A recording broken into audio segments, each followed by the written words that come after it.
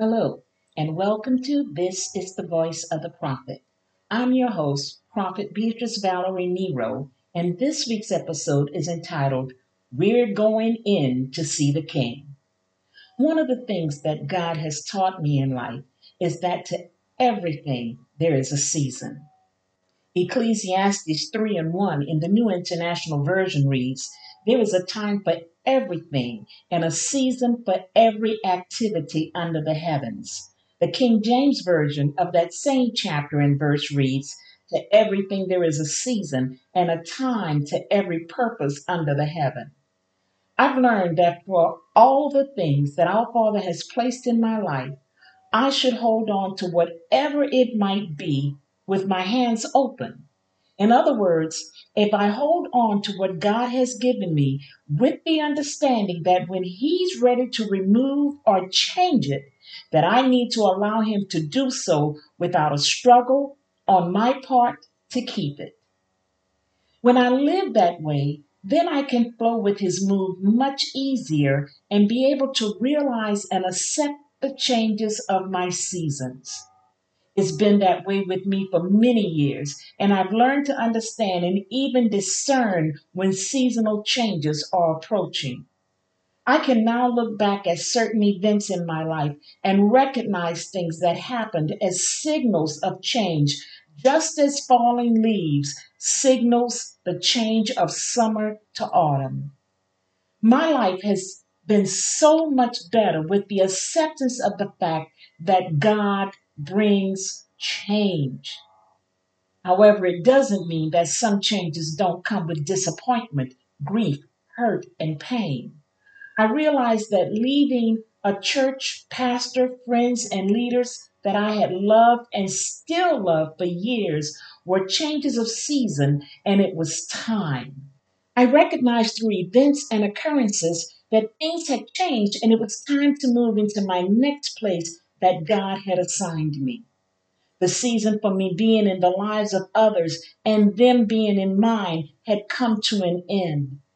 I also realized that for some, not recognizing the change of their seasons will often lead to disputes, divisions, discord, and strife. Many tiffs, altercations, and even church splits can be or would have been totally avoided and handled differently if the parties involved would have heard God's voice and accepted when He said, It's time for change, or when He said, Your season here is finished. Of course, it may not have been those exact words, but they were words spoken that would have allowed for peaceful separations or amicable splits rather than parties arguing and fighting over their own opinions, beliefs, and convictions. It's when arguing and constant squabbles occur that brings about the dissension and splits in churches. If only they had listened and obeyed when God had said their season was over. Abraham heard and obeyed God. In Genesis 12 and 1, it reads in the New Life Version of the Bible, Now the Lord said to Abram, Leave your country, your family, and your father's house, and go to the land that I will show you. It doesn't say that Abram got into a fight with his father. He simply heard the voice of God and obeyed. No one should leave a place in anger. However, if we learn to hear the Father's voice and obey when we hear Him, and that includes leaving when He says to leave, many of the hurts that church people have experienced would never have occurred. We all hear sermons preached about church hopping, and we all desire to be in places where we can feel stable and secure. I would dare say that there are some that the only place that they find stability in their lives is in their church homes. I also know that not everyone who leaves a church has truly heard God's voice telling them to leave in spite of what they say. However, leaving a church or any place of long standing is not always easy, and neither are the changes of our seasons. In fact, for some, those changes can be exceptionally hard. But when it comes to change, whether it's church, job, school, neighborhood, or whatever. The thing is to hear God's voice and then obey. In the season that I presently occupy, I listen to hear his voice telling me that this one in particular is up. I'm waiting for the time when he says to leave. I listen and wait for that moment that our Father will say that I no longer have to hear the things or see the hurtful, painful pictures of racism and hatred that are there for all to hear and see. Sometimes I literally have to repent before our Father because I find myself writing and doing this podcast with resentment, anger, and even bitterness because of the bigotry and hatred that's revealed in those who call themselves Christians.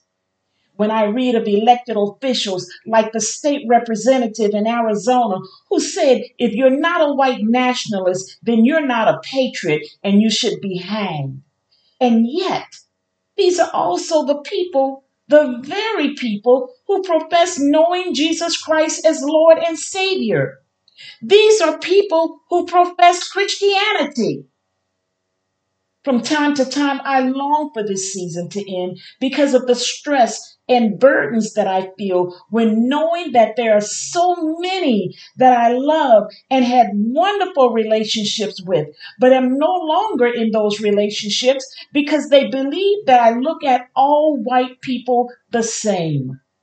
They feel that when I speak of racism in the body of Christ, that I'm referring to every white pastor, prophet, or friend that I've ever had or have ever known in the body of Christ.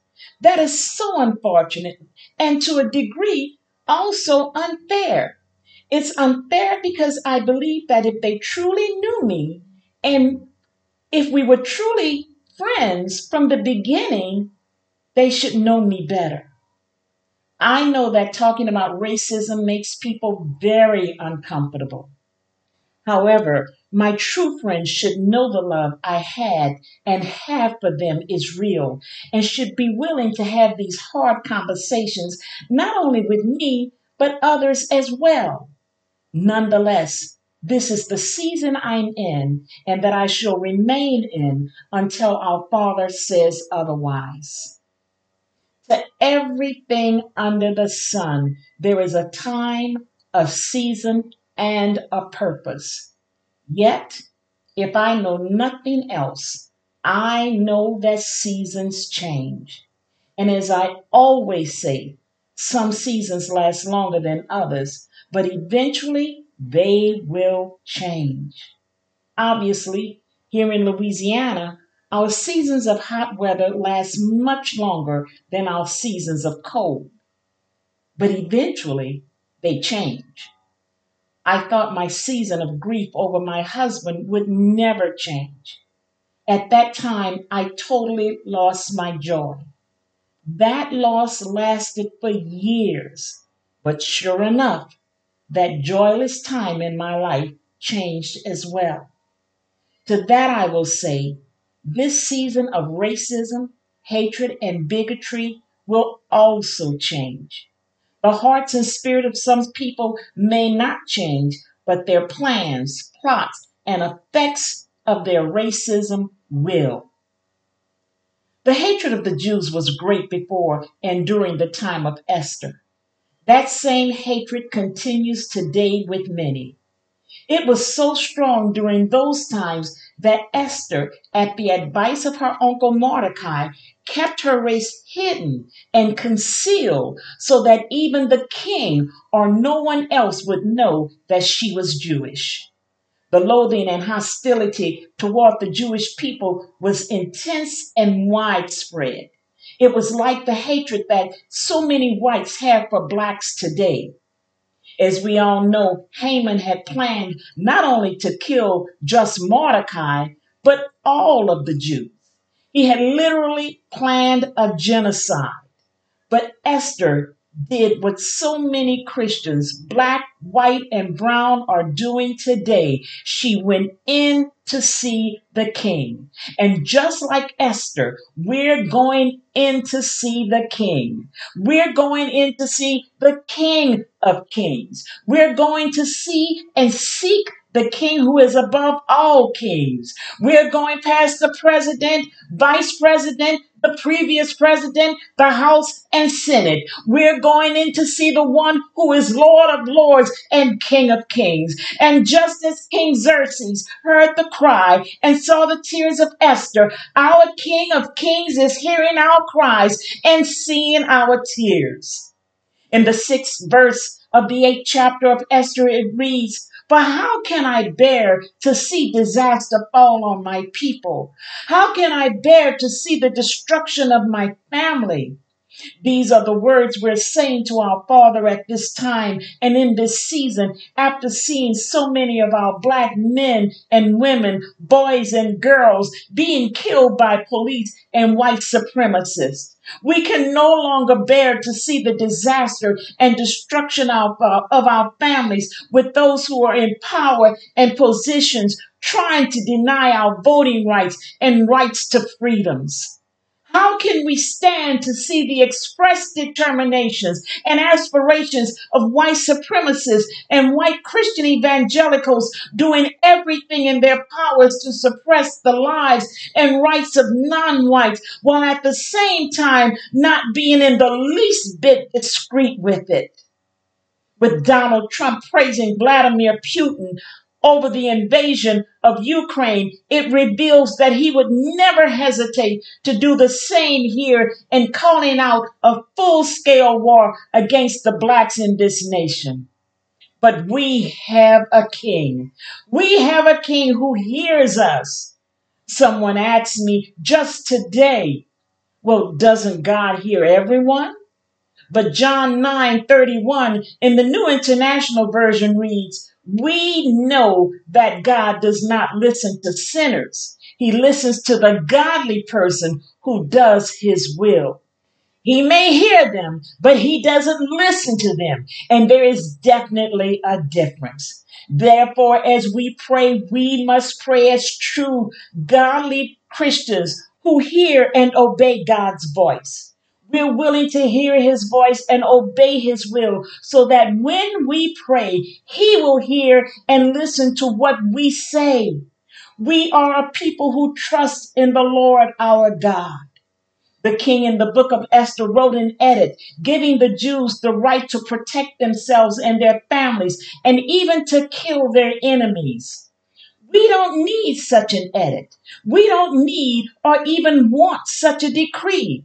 We have a King of Kings who will do this thing himself. He will give us our rights, and yes, he will protect us from all of the plots and plans of the enemy.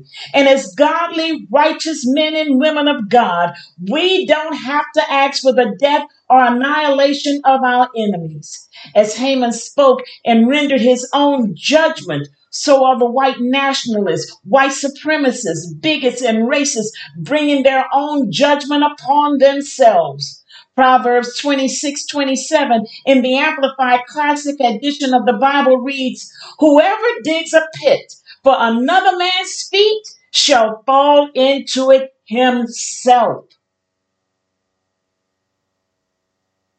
As a very young Christian, I remember the first time I heard God tell me to pray for someone who truly hated me and was doing everything she could to hurt me and my children, her own grandchildren. It was my former mother-in-law. When he told me to pray for her, I thought surely he didn't really mean it. God shouldn't have meant for me to pray for her. I thought if anyone knew that that wasn't possible, God did. Why should I pray for someone who hated me so much and wished me and my children nothing good? But as I would soon learn, again as a very young Christian, when God says something to you, it wasn't something up for debate or argument. Listen to what Luke 6:27 says, again in the New Life Version. I say to you who hear me, love those who work against you. Do good to those who hate you. Respect and give thanks for those who try to bring bad to you. Pray for those who try to make it very hard for you. In the early days of my prayers for this woman, it would be like cotton stuck in my throat. I could barely utter the words, bless her, Lord. Eventually, I began to truly feel it and mean it. Bless her, Lord.